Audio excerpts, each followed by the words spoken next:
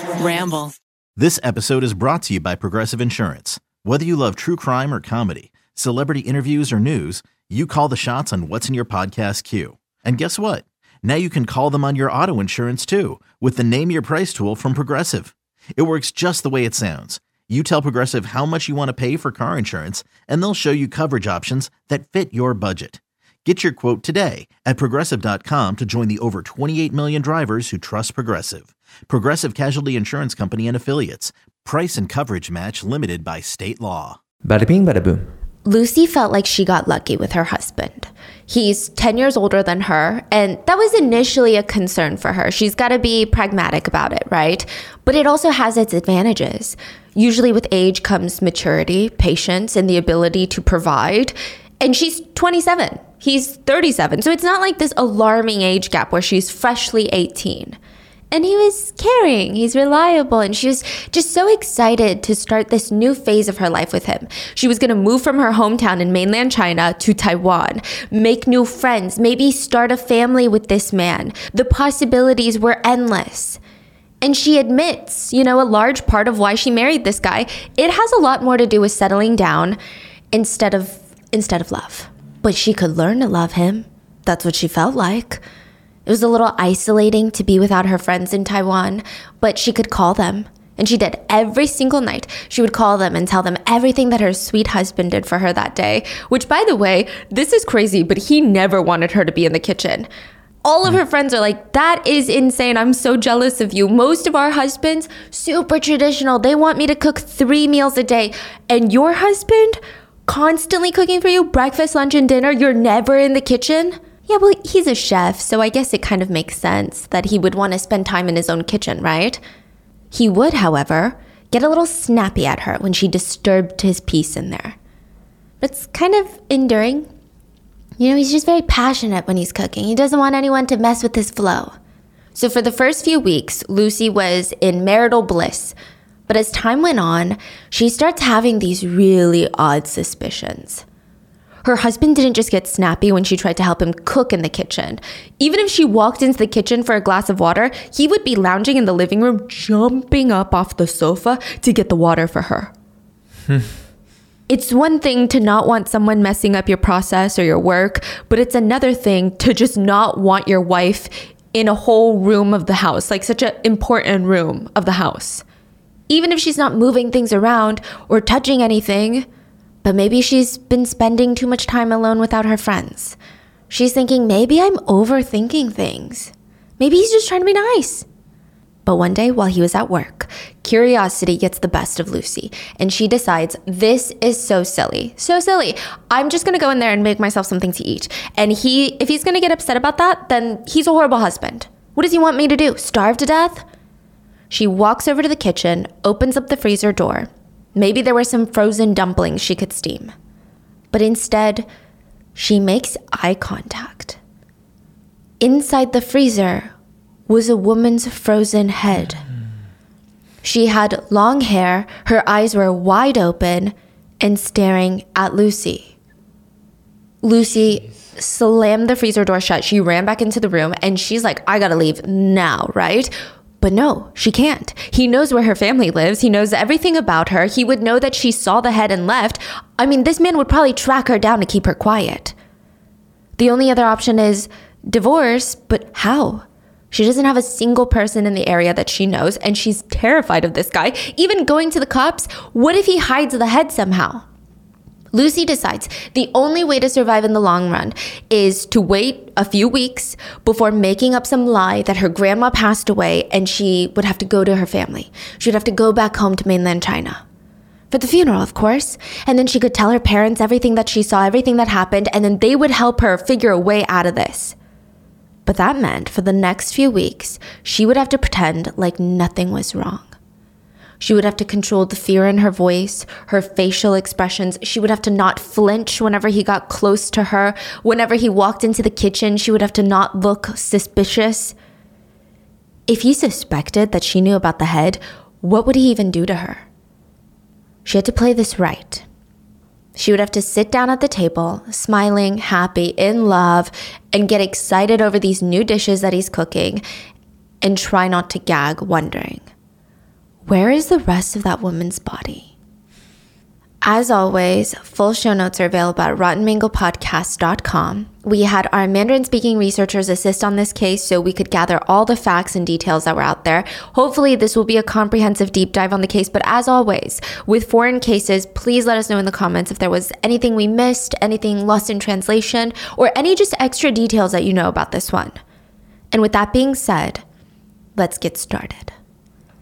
If you have plans to go on a cruise, or maybe like a long boat ride, some people might recommend that you pray to the goddess Mazu. Do you know the goddess Mazu? Mazu? Yes. No. Okay, well, her name translates to Eternal Mother. Does it not? Oh, okay. And many believe she's the goddess that watches over the seas. So for generations, seamen would go fishing off the coast of Taiwan only to come back to land and their eyes would be wide. Like, this is how goddess Mazu started her story. Their hair would be soaking wet and they would tell the craziest stories of like, oh my God, our boat almost capsized, it almost flipped over, but then this woman came down from the sky in this red robe. She said her name was Mazu and she saved us. She saved us. This is like hundreds of years ago. So unlike other goddesses, fishermen, sailors, anyone who claims to have been saved by goddess Mazu, they said that she never asked for anything in return. She's just this powerful, benevolent, compassionate, giving goddess. And eventually people didn't just worship the goddess Mazu when they went into open waters, but even on land. She was kind of the goddess of life in Taiwan. She will protect you no matter what. And in New Taipei City, there's even a temple named after her. It was built 250 years ago. Okay, which is technically crazy because that's around the same age as America. Yeah. So there's this temple built. It's very, very old. It's the Xuanshu Mazu Temple. And it's really interesting because there's actually a lot of temples in this area. This one was built 250 years ago, and it's actually pretty modest in size. So it's not one of these crazy olden day ancient buildings that's so massive and so grand. It's like a tiny little temple. But it's almost always jam-packed with tourists and locals.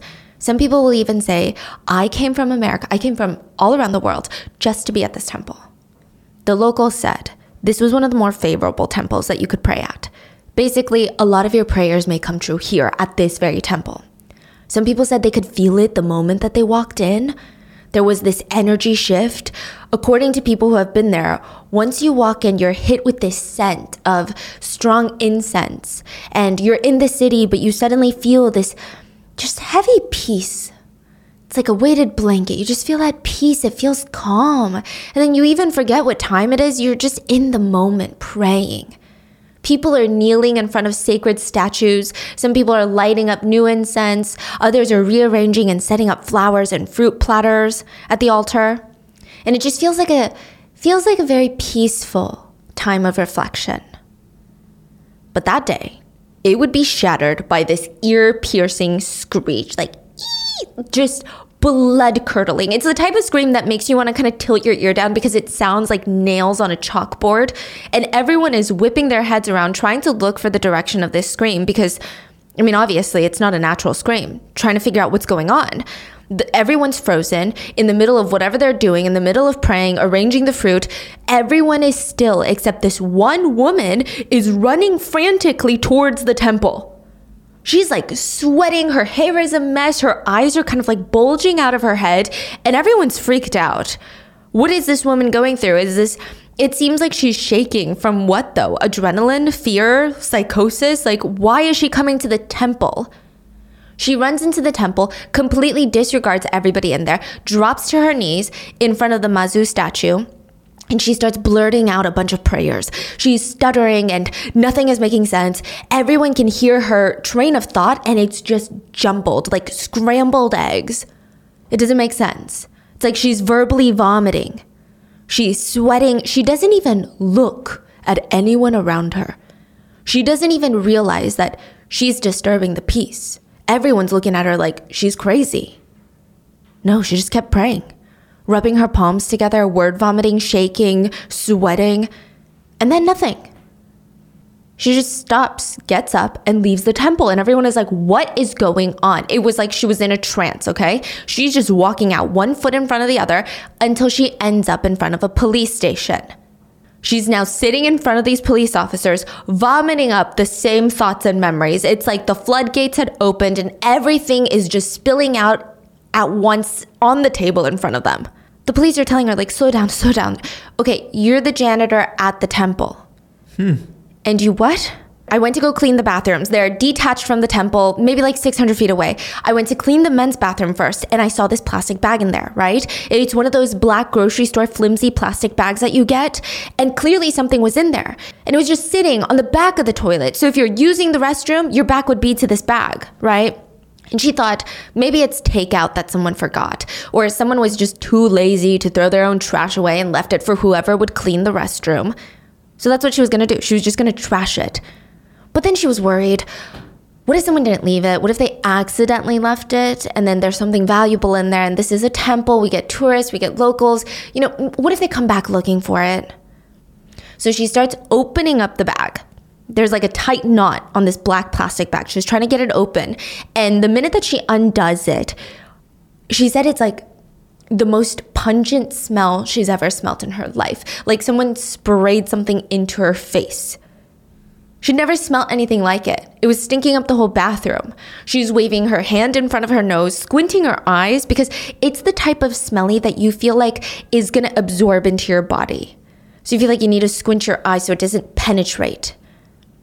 And she's briefly debating, okay, maybe I should throw it away in the trash, assuming maybe it's seafood. That's what she's telling the police. Like, maybe I thought it was seafood that had gone bad, or maybe baby diapers that people had been just like leaving around. It smelled like it had been marinating for a while. But something in her head just told her to keep going. She keeps untying the bag. She finds more layers. Maybe it's curiosity. Maybe she knew that she would think about this bag every single night for the rest of the week when she laid in bed because she just needed to know what's in there. There's layers upon layers. Layers of bags? It's like she opens the bag and there's a jacket. So she's like taking out the jacket. Then there's a shirt. She's taking out the and then there's plastic wrap. She's like, okay, what's going on? And then finally, a decapitated head. It was covered in salt. It was basically fermented. She cries to the police, like, I will never get this look out of my mind, because the amount of salt that was covering this head, the head was shriveled up like a raisin. It was completely dry. So she's just letting this out all on the table. I mean, probably not organized like the way I just told you. It's like just coming out all at once, like she was in the temple. And the police are debating for a good minute. Maybe this janitor lost her mind. I mean, she looks kind of crazy. Her hair is a mess. Her eyes are like bulging out. She doesn't seem credible. But then right then, the phone rings. They're like, what is going on? A police station about 3 hours away was calling. We have a very strange letter and it falls under your jurisdiction. So they're like, okay, yeah, just tell us the letter. Apparently an anonymous letter was sent earlier this morning to that police station 3 hours away. They initially thought it was a prank. They didn't get around to it because they're like, first of all, that's 3 hours away. We've got nothing to do with this. This feels like a kid wrote it to scare us. So they disregarded it, but then they were thinking, you know what? Maybe we should just have a different police station look into it instead of us driving 3 hours. Okay, what does it say? It reads, hello, officer. Chen Wan Ting. We'll call her Cece. Cece's corpse is inside the men's restroom 600 feet away from a temple in New Taipei City. Please give her a burial. I can't deal with it. Thank you. A kind-hearted man. Wow. Now the officers are looking at the janitor like, okay, this is really bad. Like, whatever's going on is true and it's bad. So they rush in their patrol cars, turn their lights on, the whole 9 yards. They start heading to the temple bathroom. They slam open the bathroom stall door and the smell hits them hard. And the janitor was telling the truth. There was this black plastic bag sitting on the toilet. They opened it up, revealed the first layer, another plastic bag. So I guess she had put everything back where it was. Then slowly peeled off another one to find another layer, a woven sack, then a jacket, a t-shirt, a pair of black floral shorts, and then lastly, a female pair of underwear covered in male bodily fluids. And underneath all 7 layers was a woman's decapitated head, covered in salt, and a little note. And the note read, "Identity equals Chen Wanting." Whoever left her head wanted the police to find her corpse. Not only that, but they wanted the police to know who the head belonged to. But why? Wouldn't that go against most criminals' best interest? Yeah. Maybe this wasn't even right. Maybe she wasn't Cece. Maybe this is a red herring. But as of right now, that is the strongest lead that they have. And it was time to figure out who is Cece, who wants her dead, and also where is the rest of Cece's body. The detectives find Cece. Well, they find her apartment. They don't find her, right? And they start questioning her neighbors one by one. And it all started the same. All of them were like, "Cece who?" Literally all of them. Nobody knew Cece. And the police would show them a picture because Cece has a missing persons poster. She's in the database. They show them a picture. She went missing 3 months ago, so not even that long ago. Come on, you guys are the neighbors. And they're like, "Oh my God, yeah, I know her. But we just called her Little Sweetheart around here." It's like a little nickname. So the police are assuming, well, then that must mean you guys are very close to her because why would you call your neighbor a Little Sweetheart? And all the neighbors are like, "No, absolutely not. We were not close at all." Some neighbors stated, some of us felt bad for her, but she was just not that fun of a person to be around. There were always these strange noises that would come out of her unit. Sometimes she would run out in her pajamas, stand in the hallway, and stare at anyone that passes by. And if you happened to make eye contact with her, she would start hysterically laughing. It was weird. There were always men coming in and out of that unit, and I think that they were assaulting her because she would run out of her apartment, her hair would be a mess, and her clothes looked like someone had been trying to rip them off, and she would scream, "This man is trying to assault me." And at first, as neighbors, we tried to help, but it just kept happening so frequently. And sometimes we didn't even know if we could believe her. She was always drunk or high. Some neighbors were a little bit more sympathetic. They said, we just all kind of felt bad for her, and we felt bad for her brother. He was the one that always took care of her. Like, no matter how bad she got, no matter if she went on a drug binge, and even his wife left him recently because of her. They say it's because she had a family emergency, like her grandma died or something, but we all know that she left because of all the family drama. She probably couldn't handle the stress anymore. The victim was always going around accusing people of assaulting her or saying that she needed to be assaulted to make money. The brother lives in this apartment? The brother, yeah, they live together. Oh, the brother so and this Cece, brother, Cece, and brother's wife live in this apartment. The wife just left. Right. And Cece is dead. Mm-hmm. So the officers, they do more digging into Cece's past, and it was, it was just grim. Okay, so Cece and her family, they were dealt some really shitty cards. Cece was the 4th of 6 siblings, which is a huge family. I mean, factoring in 2 parents, that's 8 mouths to feed, and they weren't doing well financially. And then when Cece was a teenager, her father passed away from excessive drinking and I assume liver problems. So now Cece's mom was raising all 6 kids by herself. Thankfully, some of them were grown enough to move out of the house, but still, she was a single mom to a lot of kids. And I don't think that she was necessarily a bad mom. I think Cece's mom tried. She tried her best given the circumstances, but it wasn't perfect. It wasn't even good. So she was working nonstop every single day, barely had time to rest. She definitely did not have time to educate her children, help them with homework, make sure that they weren't falling into bad influences. Like, the kids were basically raising themselves. She did put food on the table. She put a roof over their heads, but that was about it. She just didn't have the capacity to do anything else. That was her priority. She's not like a tiger mom demanding to know, what are your grades? Like, sit down, show me your report card. She didn't do any of that. And so a lot of the kids, the teachers would say, we don't want to call it flaws, but they definitely seemed undersupervised. We could tell. When I was in high school, I had this ritual every day after coming home from school. I would grab a salty snack, sit down, watch my favorite mystery drama on TV. And recently I discovered the adult version of that, which at the end of the workday, I grab salt and vinegar chips, snuggle up on the couch, and I play June's Journey. June's Journey is a hidden objects mystery game that makes me feel like I'm living inside of a mystery TV show that is very immersive. You play as Detective June Parker, and you just found out that your sister and husband were murdered. This is a fictional story. So you fly from London to New York to investigate, but the clues are just not adding up. So you get to go through these series of scenes from the mansion living room to a lavish garden to a 1920s style New York cafe. In each room, you have to find hidden objects that help you solve the mystery of your sister's death. And in the meantime, a whole lot of unexpected, just scandalous twists are going to happen. There's family secrets, danger, there's romance.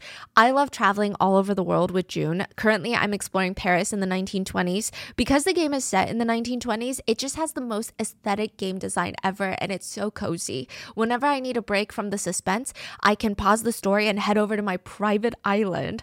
Yeah, they give you a private island and you get to customize it however you want for you. I love cottagecore mixed with that old money vibe with a huge mansion and a luxurious garden and even like this train rail. June's Journey is the best way to unwind at the end of a long day or just to take a break in the middle of the day when I feel overwhelmed. I can escape all of my problems and turn into Detective June. Discover your inner detective when you download June's Journey for free today on iOS and Android. Cece was actually called the school flower of her grade. Wow. Yeah, so that's the term given to typically the prettiest girl in the entire school. Usually multiple popular boys would be trying to take her out on secret dates after school. Also, not only that, but also have good grades. Yes, but Cece was the exception. Oh, really? Mm-hmm. No good grades, yeah. And her desk drawer was always filled to the brim with snacks, love letters from boys who had crushes on her, and she looked like an innocent girl next door. Almost like all the school flowers, you know, that stereotypical look. She had more soft, rounded features. She's very conventionally pretty growing up. Okay, to give you context, when she was 15 years old, she's walking home from school and she hears this man behind her. "Excuse me, student. Excuse me. Take my business card. I'm a scout for a huge entertainment agency and I think that you are exactly what we're looking for." He runs off and Cece throws away his business card. She did not care to be in the entertainment industry. And it's not because she was too busy studying or she wanted to focus on graduating high school. She straight up felt like the industry was lame. Like she was too cool for it. So you know how high schoolers are. And for Cece, it was even worse because she was hanging out with these really intense crowds that felt like school is lame. Learning is lame. All of these things are lame. They would smoke, drink, skip class, and do drugs, which is insanely hardcore in Taiwan. Like even for adults to do drugs, that's crazy. For high schoolers to do drugs, insanity. So to them, everything else was lame. And it seemed like Cece's mom knew what was going on, but like she didn't know how to stop it. It's not like she had the funds or the time to just sit there and make sure that Cece went to school. She would yell at her, because eventually Cece would be, it escalated to the point where she was expelled from school. So her mom is yelling at her, but it's not working. Cece drops out of high school and she gets married at 18 years old. Even her friends were like, 18? Like you should wait. You have so many guys that like you. You should explore your options. Don't tie yourself down so quickly. Like, why would you do that? Cece had what they called lover's brain. There was no talking to her about this guy. She was in so deep. I mean, she felt like this guy was the savior of the planet, the whole reason that she was born for this moment, to be his bride. Like, to put it mildly, I mean, she was in love with this man. And I'm sure that there's some trauma there. Like maybe this is the first person that made her feel like she could be herself. Maybe it's the first person that loved her. I don't know. Maybe he was filling some sort of father figure role. So they get married very quickly and then have a child together. Cece is 18 and so is he. And that's where the problem, the downfall of their marriage comes in. Every able-bodied male citizen in Taiwan is required to serve in the military for, I think, a little over a year. I think it's like 16 months. I think 4 months of like basic training and then 12 months of active duty. I don't know if they categorize that as a year or 16 months, right? And her husband is like, okay, bye, gotta go enlist in the army. It's the law. Good luck with the kid. Cece gets her life together while he's gone. I don't know if it's a conscious choice. I don't know if she sat down one day and was like, we got this, I gotta change. Or if it just like happened gradually. I'm not sure. But while her husband is in the army, she's like the epitome of a try-hard single mom in the best way possible. She's working, cleaning the house, taking care of the child. Any free time she had, she would talk to her friends about how perfect her husband was. She had this calendar where she counted down all the days until he was back. And her friend said it's like someone went into her brain and installed like a love potion where she can only think about this one person, and it's her husband. Every single day, she would get so excited to do the little red X on another day, one day closer for her husband coming back. So a few weeks are remaining before he's finally out. And Cece gets a letter in the mail. And she's like skip hopping back to the apartment to open it up. It's from the love of her life, right? She's carefully ripping it open because she's like saving all of his letters. And as she's reading it, her smile is fading. Tears are just streaming down her cheeks. She's gripping the letter tighter and her knuckles are white. By the end of it, all she feels is pure rage and anger. Her husband wrote to her to say, basically, hey, thanks for waiting for me and taking care of our child all alone. But once I get out, I'm going to live my life. You know, my parents don't think that you're good enough for me and I don't want anything to do with you or the baby. So good luck. Cece's like, okay, this has got to be a joke. It's a joke. It's a prank. It's maybe one of those things that people do in the army. Like, you know how you have to get initiated into the army? Maybe the other army bros made him write this, right? And then he's going to come home in a few. It'll be fine. It'll be fine, right? It wasn't fine. She had no idea how to contact him even when he was returning, when he was out of the army. She couldn't track him down. He never came back. So eventually she comes to terms with the fact that, okay, this is my new life.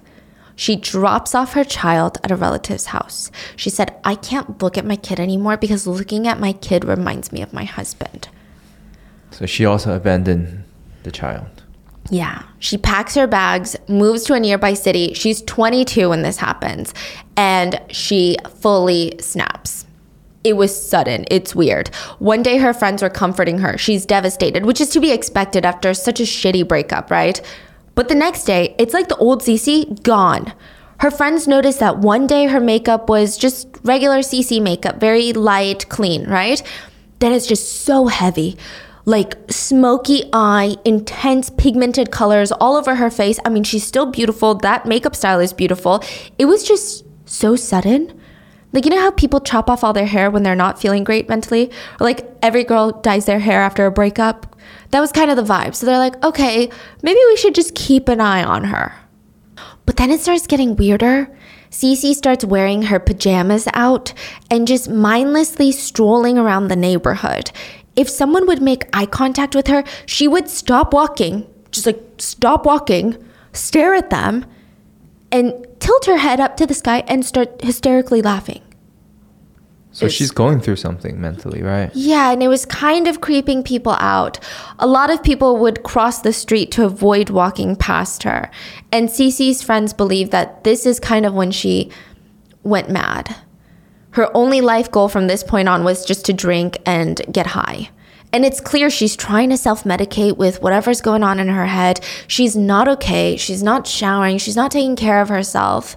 I mean, Cece's mom is trying to help by giving her around $250 a month, which doesn't cover the necessities, but that's all Cece's mom had left.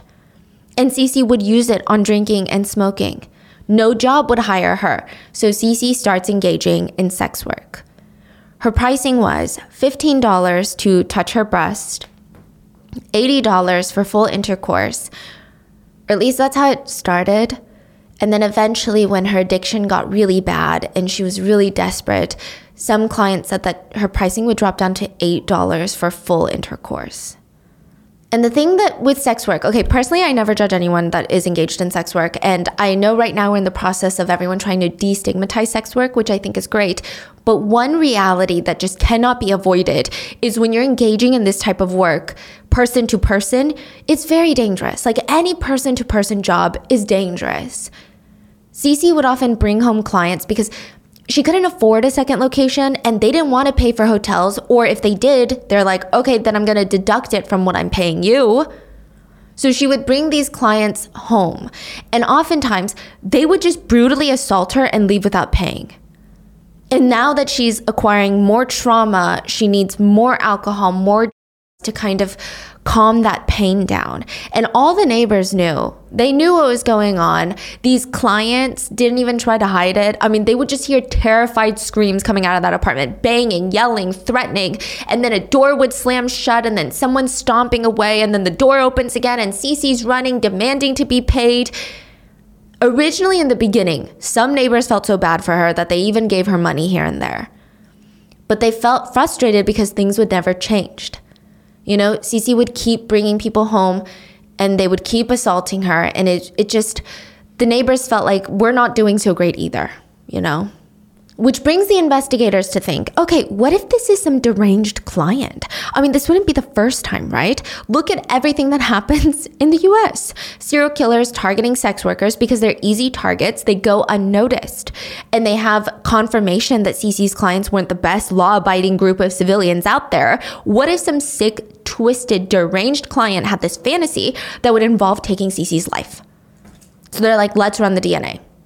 The investigators run the male fluid DNA that was found on Cece's undergarments that were wrapped around her head.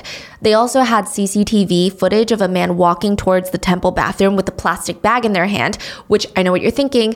Okay, that's the easiest way to ID them, right? But the guy is completely covered up. I mean, in the video, it just wasn't that useful, at least right now. Like, to look at that video and then look at all the men nearby, it's not going to work. So the DNA is really everything that they had. They run it.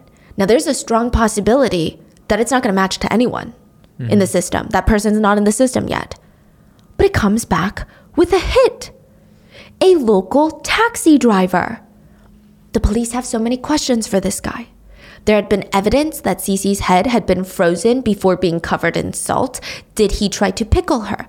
What was the point in preserving her head? To not draw suspicion on odor? But then why leave anonymous notes at a police station 3 hours away? And then what about the note in the bag that pointed to the victim's identity? Was the taxi driver just purely unhinged? Or is there some sort of long game that they're playing? The taxi driver did not answer any of these questions because he's like, I didn't even know Cece was dead. He's explaining, like, you gotta believe me. I only slept with her a few times. I was a client. Like, you can arrest me for that if that's what you want to do, but I didn't murder her. And that's not me on the CCTV footage because that night, I have proof. I have witnesses. I was nowhere near that temple when the bag was placed in the bathroom. I was working. The police checked his alibi and it cleared.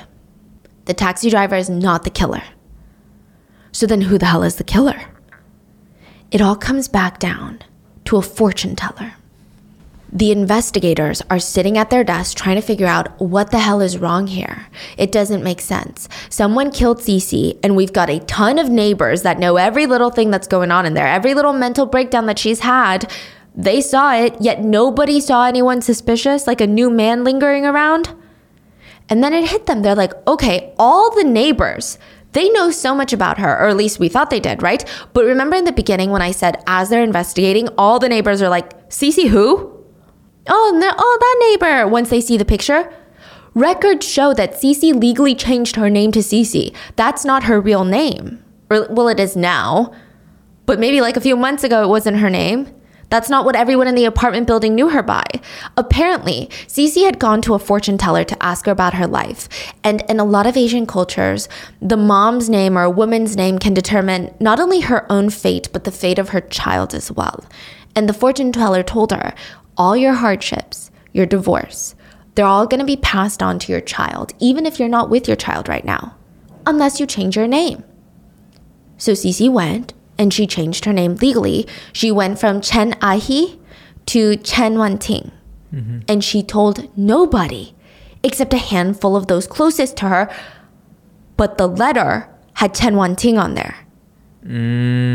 Wow. So that means her killer is someone that knew her intimately. It's not a random client because she never gives her real name to clients.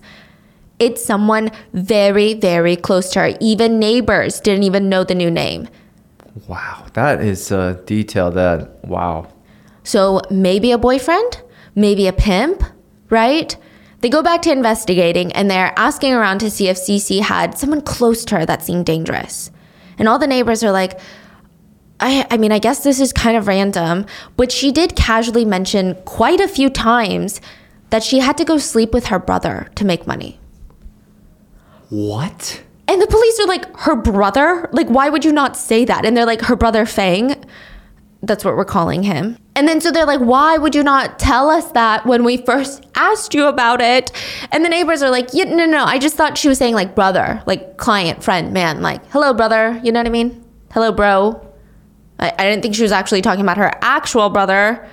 But then now that you're asking, oh, is there someone very close to her? I guess like that comes to mind.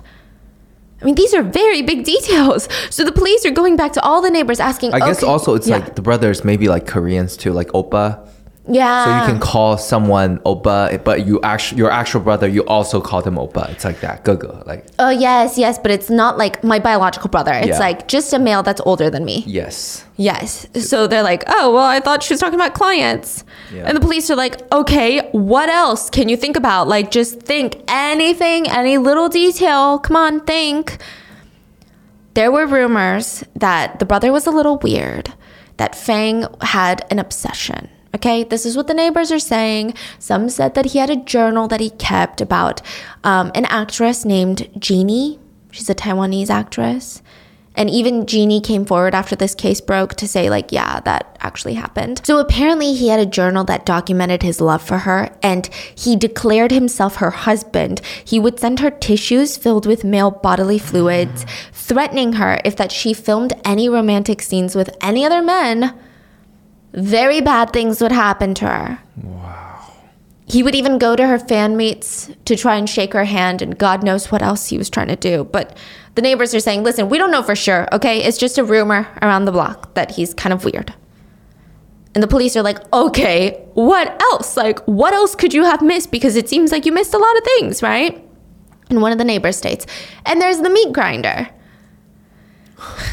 These days, someone in that apartment unit has been chopping up meat. Like, you can hear the knife hitting the butcher block. So it's like someone chopping up a chicken, like a whole chicken. Like, you know, when you're chopping up chicken breasts, you're not going to hear it from the apartment next door. But if I'm there butchering a chicken trying to get through bone, then you might hear it. Well, we keep hearing it. And then the meat grinder is just going nonstop at night. But we never assumed it was strange because the brother Fang is a chef. He works with a lot of meat. We just thought his sleep schedule had just shifted to be nighttime instead of daytime. And like, how are we supposed to know? So the police are like, okay, when was this? Around the time that Cece stopped showing up. So I guess around the time that she disappeared. The investigators are like, all right then, we're going to need a whole team here stat. If neighbors are suggesting and the police are theorizing that the brother could have killed his own sister, that means he would have likely dismembered her, ground up her flesh, and what would you do if you're the killer? Probably dispose of her body parts in a toilet or kitchen sink drain. We have to check all the septic tanks, sewage systems. We need to check the pipes to see if Cece's DNA is in there.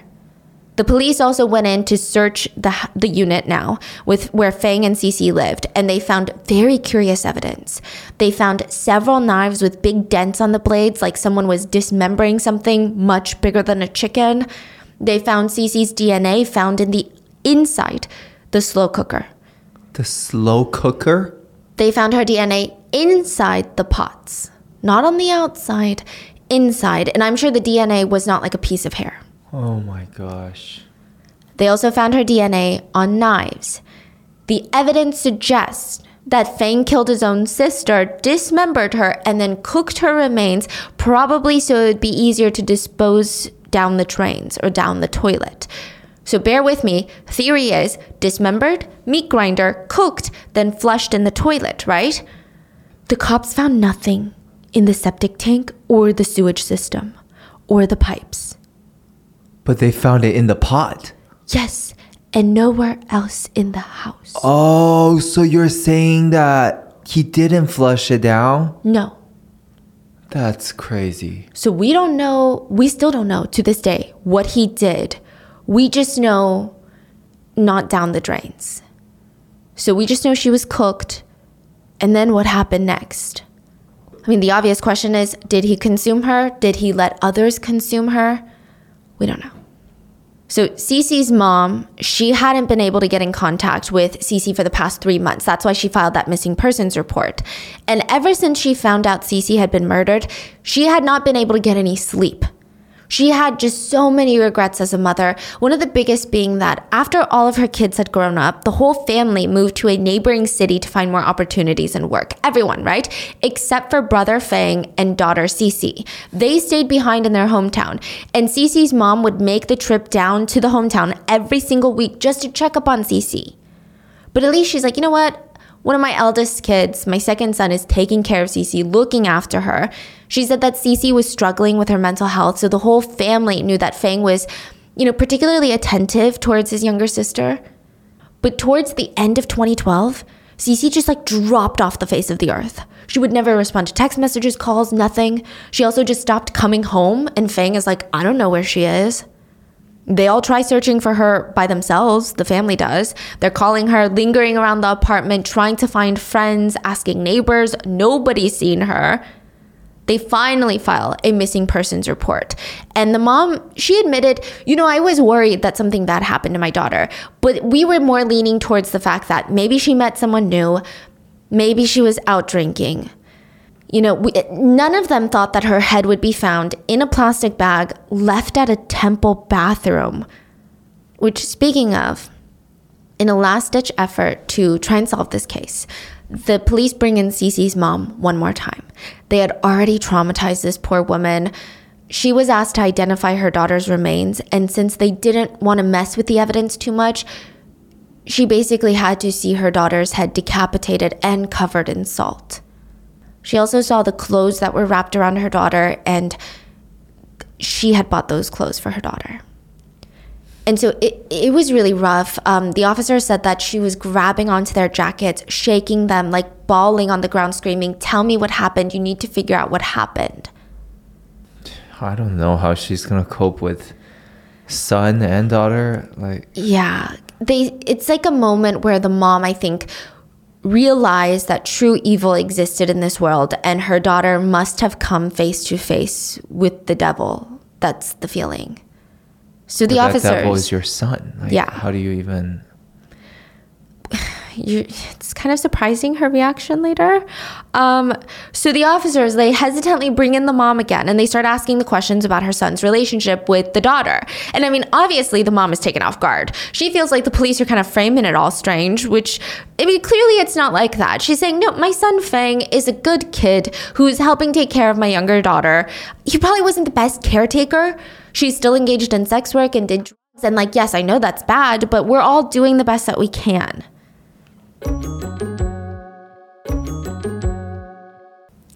The officers finally show her the CCTV footage. This is March of 2013. So Taiwan in March is not that cold, not puffer jacket cold. He's wearing a puffer jacket, wearing a mask, sunglasses, and a curly wig, like an ajumma wig, an old lady wig, which just felt so off-putting, right? Very strange.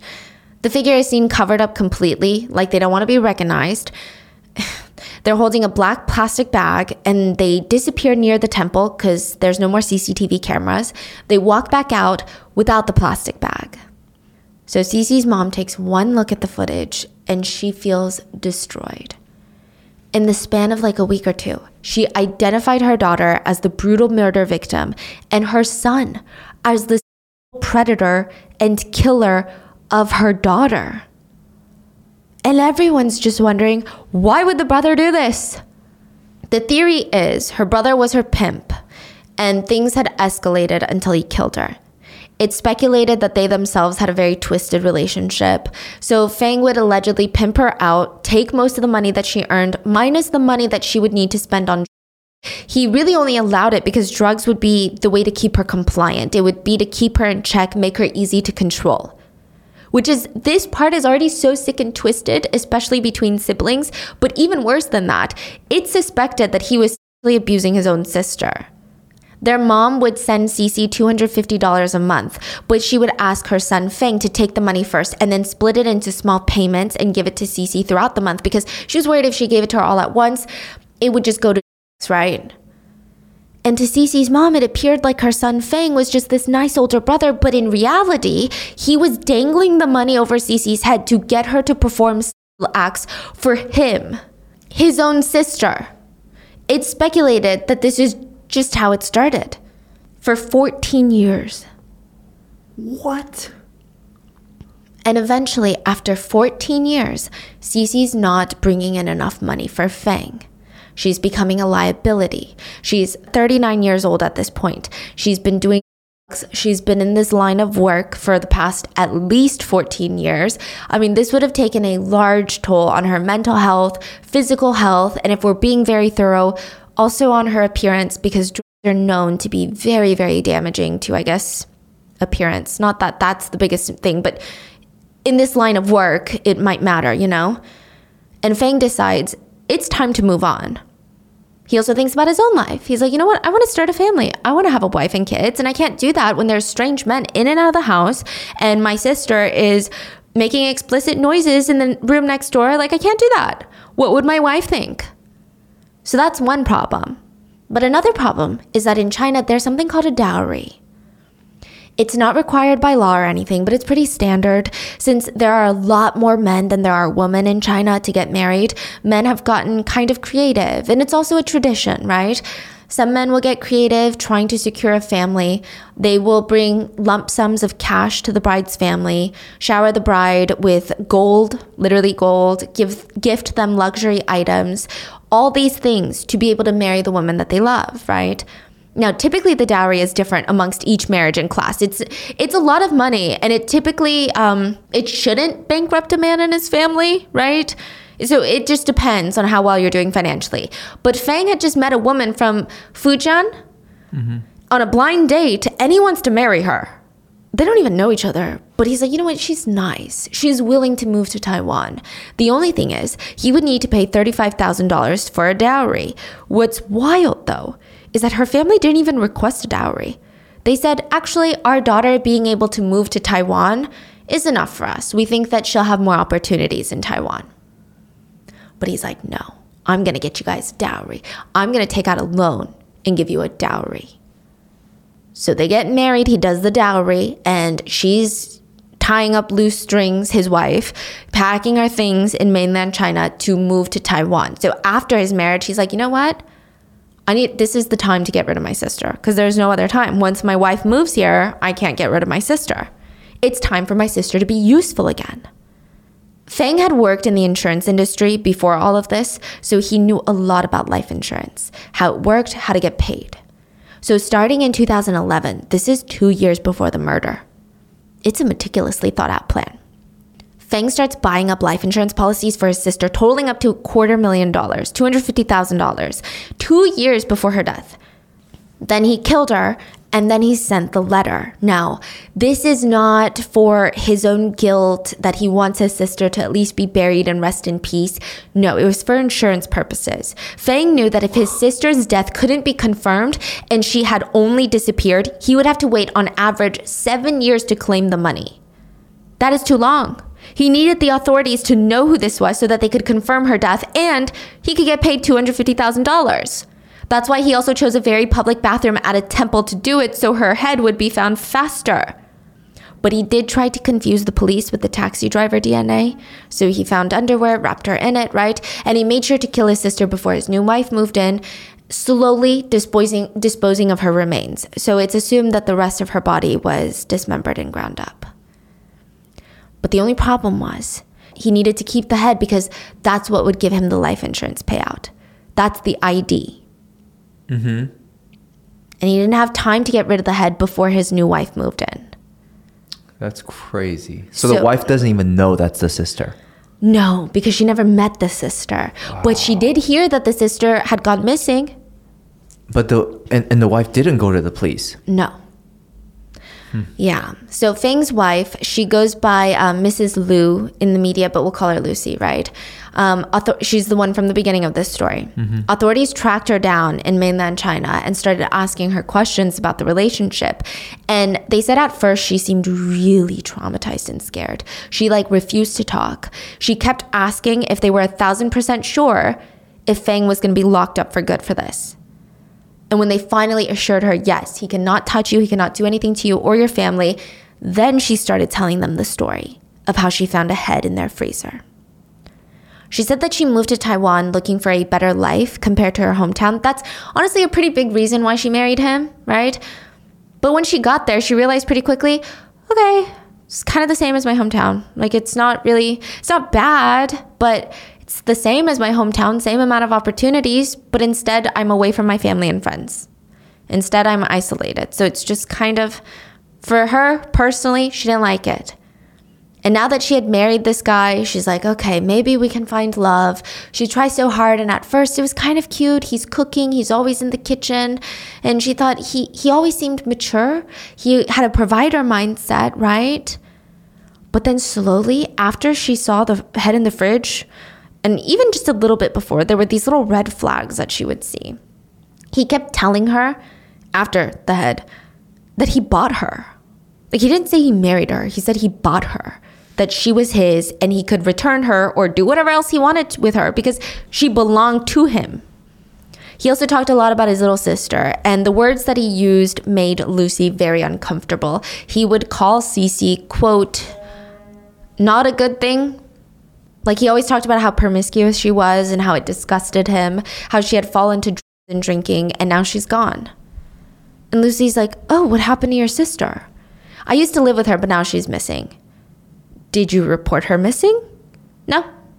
Lucy remembered trying to bring up Cece again and again, and she's like, okay, if your sister is missing, like, no matter how much you disagree with her lifestyle, you still have to report her missing because that's basic human decency, right? But Feng refused. He yelled at her to stay out of it, don't stick her nose in where it doesn't belong, and know her place, basically. So that, with the head, I mean, she's in Taiwan, she's got no friends, no one to trust. It felt like Feng would just kill her too if he knew that she knew about what he did. Even if he suspected that she knew, her life was in danger. So she waited a few weeks to come up with a believable lie that her family member died and she had to go back for the funeral. She managed to escape to her family, but she had zero proof of what she saw. And at that point, she's like, he's probably gotten rid of the head. Even when she was telling her family about it, some people were looking at her like she lost her mind. I mean, there was no way that the police were going to believe her. And if they investigated without convicting Feng, she would have a big target on her back. She knows he would have killed her too. She knows it, even if she never saw the head. Because now, after learning about all of this, Lucy said, after moving to Taiwan, he kept bringing her to all these life insurance companies trying to get life insurance on her. Oh, and they all said, we can't because she's not a permanent resident of Taiwan yet. So she can't have life insurance here. She can have it in mainland China, but not here, at least not right now. And she said Feng seemed really disappointed. And she's like, well, I don't have plans on dying anytime soon. I'm in my 20s. Oh, she's only 20s. Yeah. And Feng said, the aliens made him do it. Okay, let me explain. What? Yeah, so the police go in to arrest Feng, Cece's own biological brother, and authorities thought, this guy is sick and twisted. We don't know what he's been doing. He might try to use force. He might try to fight back and get violent. So they blindside him, sneak up in the apartment building, kick down the door, slam him up against the walls, handcuff him, and Feng did not fight. He actually went limp, like a rag doll. It was odd. And then they heard this like trickle noise, and he had peed himself. So the 4 officers, they had to carry him out. He apparently couldn't even walk anymore. It was a lot. There was just pee trailing behind him. But still, being officers, they're thinking, oh, easy peasy. This guy's gonna confess so quickly, right? He's got no backbone. He's already so terrified. He knows he's screwed. But when they sit him down in the interrogation room, it's like he's a different person.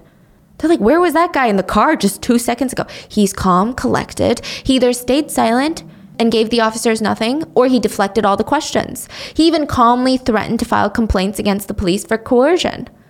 So imagine arresting someone, they're peeing themselves because they're so scared. They've seemingly lost all bodily functions. But then a minute later, they're in the interrogation room smelling of urine, and they're saying, officer, you shouldn't ask questions like that. According to Criminal Code 97. Yeah, what's up with that? Like, yeah. They think that he was probably putting on a show when he was arrested. For what reasons? To make it seem like he's mentally unwell. I see. So ultimately... That's even more sick and twisted that he peed himself just to fake whatever. Wow. Because before he was arrested, he went to a psychiatrist and asked them to diagnose him with a mental disorder. And they were like, do you have a mental disorder? Ultimately, the prosecutors had a lot going for them. The wife's testimony, neighbor's testimony, the forensic evidence, the CCTV footage. Side note about the CCTV footage, the police were also able to find more footage closer to Feng's apartment that showed the same figure. So basically, they were able to track him, like not completely, but pretty good. Also, the CCTV shows Feng bringing Cece's head to the temple 2 days before the head was found, meaning for 2 full days, locals, tourists, temple goers had used that restroom not knowing that there was a head there. And side note about this, Feng said that he was anxious after placing the head in the bathroom, not for the reasons that you would think though.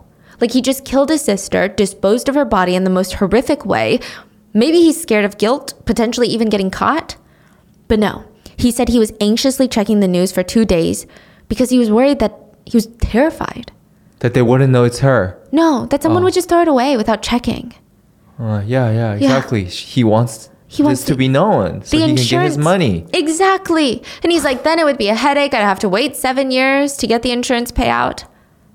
So even with all of this out in the open, Feng's like, I'm not going to go down without a fight. He starts pretending to be insane in the courtroom, collapsing, waking up and saying, the aliens are here. They've implanted a chip in my brain and the aliens have controlled me. He would pretend to cry and say, the aliens made me kill my sister. They controlled me to commit these acts and I remember it. I don't want to remember it. They manipulated me. They want me to end my life so I can't speak the truth.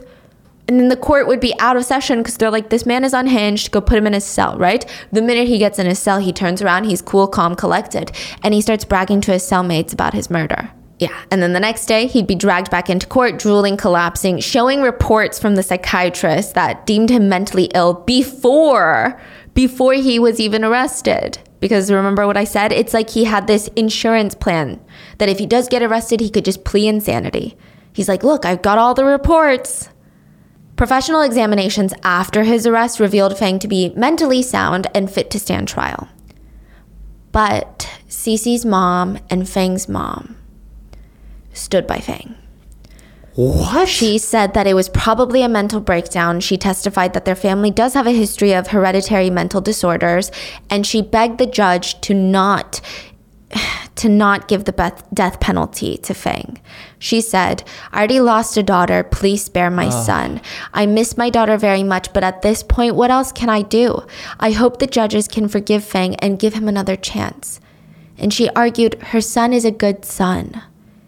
He's never done anything bad before. That's crazy. I wonder if there's a level of like son versus daughter, you know, how the traditional view. In the end, Feng was sentenced April 30th, 2015. He was facing the death penalty, but the judges did take his mom's pleas into consideration. They gave him life imprisonment instead. And netizens were really confused on how to feel about this, right? Some netizens just felt sad.